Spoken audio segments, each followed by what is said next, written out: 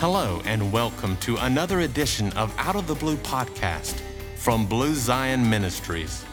Grafted, gifted, and grounded with whole tree theology right out of the 11th chapter of Romans, connecting the covenant pages of the seamless 66 books of the Bible we hold in our hands. We are dedicated to help, encourage, and inspire you to live the Word of God out loud. And now, here's your Out of the Blue host, Evangelist S.J. Narlock. Shalom, shalom. Praise the Lord, everyone. Welcome to another chapter in Out of the Blue, Blue Zion Ministries. Good to be speaking today to all the hearers and those that, amen, long to jump on board with me in the sense of breaking some bread, looking at some different perspectives in the Word of the Lord, whole tree theology, seamless 66. I love the Word of the Lord and appreciate the love of the Word of the Lord and all those that we are seeing on the field, the churches, the pastors, the saints of God, the fellow evangelists, all those working in the field, hands to the plow. What an excitement it is just to share the Word of the Lord with so many. Sister Nolika and I are just definitely blessed to be traveling to so many powerful churches, wonderful people, congregations, pastors, families, and just the whole fluidity of the church, the faith that's there.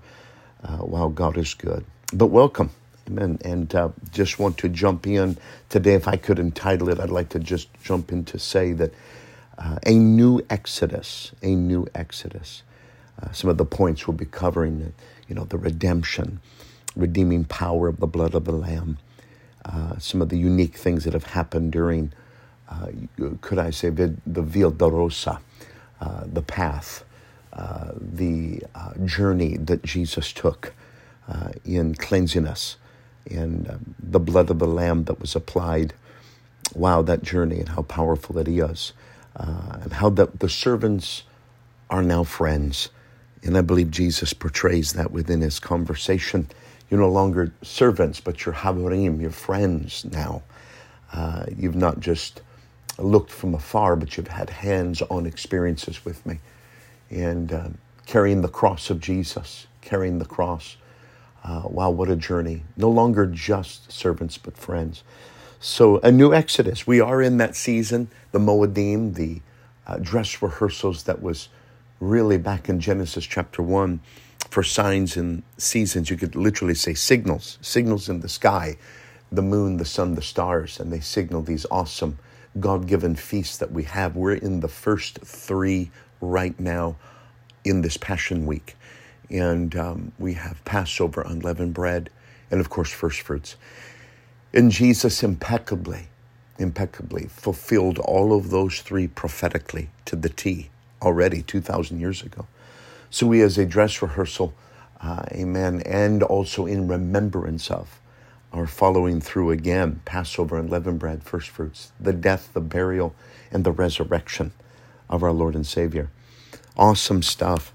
I was getting kind of a perspective of where we just were. I know I've, as many of you that are listening, we've been by the way of the country of Egypt to the other side of the Red Sea, before the parting of the Red Sea, the bondage that they were in for 400 years, the Joseph experiences, the Moses experiences, the Pharaoh that tried to hinder, the God of heaven that circumvented and showed up and showed off to every small g God of Egypt and put them in their place.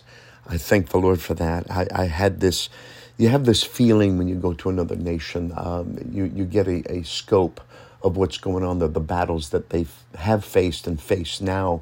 The missioners, of course, kind of holding their heart in your hands in prayer and feeling what they're feeling, walk into their situation, into their prayer room.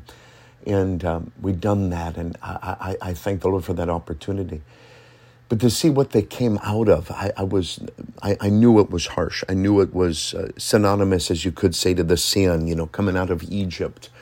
But wow, the presence of God's with small g's, the whole historicity about all of that has impacted my life to know it would almost be like twisting the arm of our president right now or a particular prime minister and saying, no, we're going to take a certain sect of people out of your nation.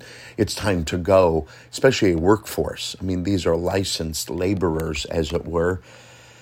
And if the president, prime minister says no, I mean, what are you going to do? But when you have someone who's willing and a God that created the heavens and the earth behind you, he's going to, as if it were, shut their mouth wide open. and he's going to bring those people out. So just that whole contrast. And then, of course, now we're experiencing this season. And on a personal note, if the Lord wills, Sister Nolika and I and a bunch of wonderful Pentecostals are heading toward Jerusalem, Israel, shortly. So here we are, been to Egypt. We're celebrating these feasts, the coming out, the dawn of a new day, an exodus, literally, parting of the Red Sea, the pillar of cloud, the pillar of fire, the burning, wonderful, smoking furnace, trembling mountain, lightning, thunder, the flashing of that light, amen, the words coming out of the fire, written on stone. And then, amen, they're in Israel. We're going to the place where the people that have been brought out now exist. Over 2,000 years ago plus, 3,000 years plus, excuse me. Amen. And they're in the land. The miracle of this, probably, and if I'm not mistaken, according to the statistic, they're about fourth or fifth superpower in the world right now, in that sense. I'm just amazed from that perspective. Coming out of Egypt, look what God has done. So our personal exodus is important. Amen. What God has done for us, bringing out, amen, us from the miry clay, setting our feet on the rock to stay. You could say from Sinai to Zion, where the covenant was made, not now written on stone, but written on our hearts. He conquered the mighty Pharaoh before, but now he conquers our mighty Pharaoh, whoever or whatever it may be. What a thought. Amen. We are living in the land of the living, milk and honey.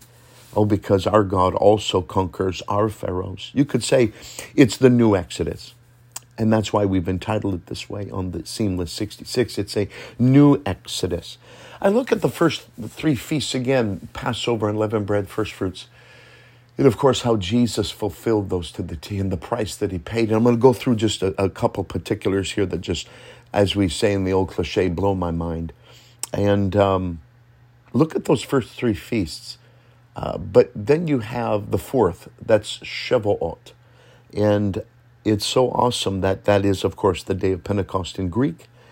And how powerful that was also fulfilled to the T on the day where 120 in an upper room were filled with the baptism of the Holy Ghost and fire, speaking in tongues. Amen, as the Spirit gave the utterance. Wow, the book of Acts unfolding. Amen, just as Jesus said he would. He said, but the Comforter, which is the Holy Ghost, whom the Father will send in my name, he shall teach you all things and bring all things to your remembrance, whatsoever I said unto you. So the Comforter came. Now look at it, if you could, just a couple of thoughts with those feasts. And let me say this just before we get to that. Of course, the following three feasts yet prophetically to be fulfilled: Feast of Trumpets, Yom Kippur, and the Feast of Tabernacles. Amen. Trumpets, his coming. Yom Kippur, their repentance, the look upon him whom they've pierced. They'll cry unto him, amen, as a son that, or as a father, mother that mourns for the son that has perished. And of course, amen, the Feast of Booths or Tabernacles, amen, following that, where he will come literally and in the millennium, rule and reign, tabernacling among us for 1,000 years. But there were three feasts that were major. One was, of course, Passover. We're just celebrating now. Another, amen, is that Pentecost. And then, of course, Tabernacles at the end. Those were the first three. Those were the three major ones that the male was commanded to go up, Aliyah, to Jerusalem every year. And so Passover, Pentecost, Tabernacles was the three that it was talking about. All three of those, I look at it this way. Passover was the way out. Pentecost was the way in. And Tabernacles was the continuance or the way through or the way forward. Let me say it again. Passover way out, Pentecost way in, Tabernacles way forward. Amen. Out, in, and forward. This is our redemption. Amen. Through his blood, we have a way out of this Egypt, if you could say. The way in to his presence and promise, Pentecost. And then the way forward as he tabernacles in us, the Ruach Kodesh, the Holy Ghost and fire. Amen. Living on the inside. I just love this. And I'm stumbling over my words today. I mean, look at some of the sensitivity, some of the particulars that Jesus went through. Here's the name Yeshua of Nazareth. Jesus of Nazareth was on everybody's lips. He just raised Lazarus from the dead. Surely, and even Lazarus is telling his own story. What can he say? I was dead, now I'm alive.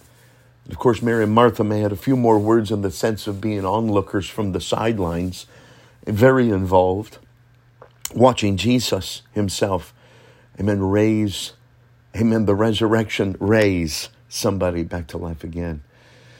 Amen. It's just awesome. Awesome in the sense that later on, not very many days, of course, he rides into Jerusalem on a donkey. And we must understand that the donkey back then, according to Amorite religion, was an animal that kings rode into their festivities, Amorite festivities, unto false gods.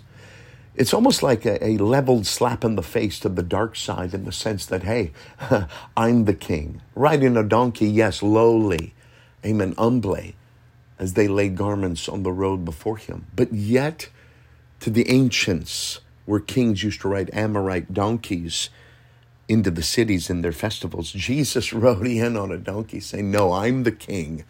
I love it how always, again, he shows up and shows off in the midst of all that. But not one thing that Jesus didn't allude to something to, you could say, on the surface of the onlooker, behind the scenes to the supernatural realm that, wait a minute, I'm the King of Kings, and I'm going to trump everything that's happening here.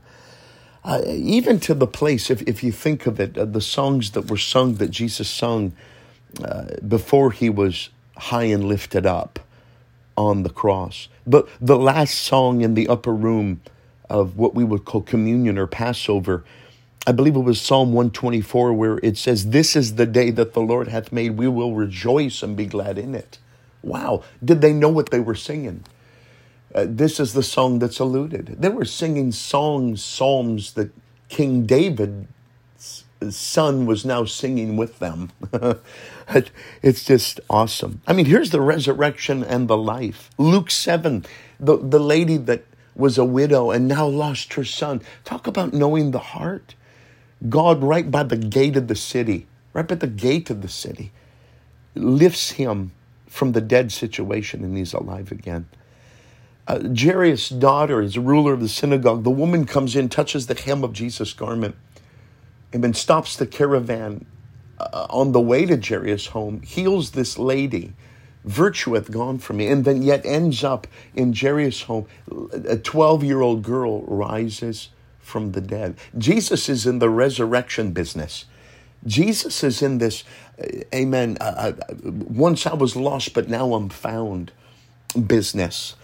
Amen. The dry is now flooding. The perished is now redeemed. The lost is now found. The blind is now seeing. The lame leap like a hart. The tongue of the dumb sing. The food's now multiplied in the hands of the master. Some say that the lady that touched the hem could have been a Gentile who superstitiously touched the hem of his garment. Could it be that Jesus halted the procession and touched a Gentile lady for 2,000 years and now is going to turn back to the nation of Israel? I mean, it's unfolding right now. If you look at the world scene and the scope of things and end time eschatology, we're there. I believe we're in the decade of destiny. We're in the birth pangs of that which is spoken by the Messiah in the Gospels of Jesus Christ. Wow. When they crossed over Kindred Valley, walking one after another as they're leading the line, they're going to the Kidron, up to the Mount of Olives, or the Garden of Gethsemane is. They left an upper part of Jerusalem and descended into the Kidron Valley, crossing over possibly a small stream at the bottom of the valley before ascending to the Mount of Olives. To this garden, the small stream probably was bright red with blood, because the blood of the Passover lambs offered that day in the temple. I'm talking hundreds, thousands of lambs to 1 million people.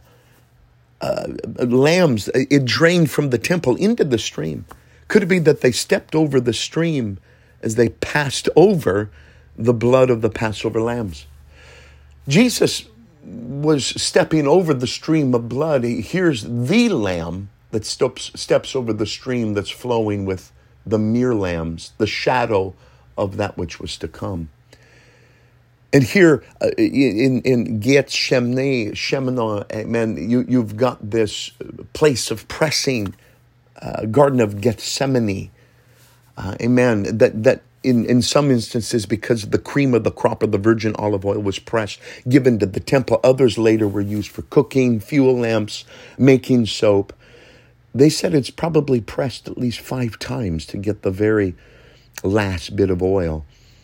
And Jesus, of course, don't you have at least 1 hour? Watch with me for the night. Did you know that was the night traditionally? Passover was a watch night service. I mean, some of the greatest joys were expressed in Passover was to speak of God's redemption until the dawn of the day, or the next day, or see the sun rise. Amen. Jesus even said in the garden, don't pull the sword, Peter. I could have called 60,000 angels, 12 legions, to come and assist me. I mean, down to the high priest home, where typically he had to go to the deputy high priest first, which was, of course, Annas. They had to go to that high priest first. And then, of course, to Caiaphas, who was really a puppet of Rome.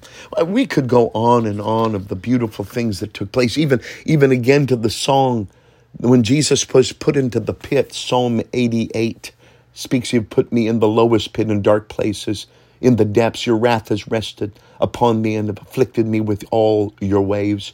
You've removed all my acquaintances far from me. You've made me an object of loathing to them. I am shut up and cannot go out. Written in Psalm 88, back in the time of David put to pen. And here it's being played out, put together before us. Wow. I could go on, and the time's waning. I'm at 17 minutes plus. But I'm just amazed. We could spend a lot of time. Anybody ready for 2 hours? Can I hear an amen? But we're in the new Exodus, somebody. Jesus paid the price. Oh, what a Savior. Amen. Oh, what blood that's now applied to the doorpost of our heart. From Egypt, through the wilderness, through the sea, to the mountain, to the land of promise. Here we are. Amen. I thank God. Amen. Like never before. Amen. He brought me out of the miry clay. He set my feet on the rock to stay.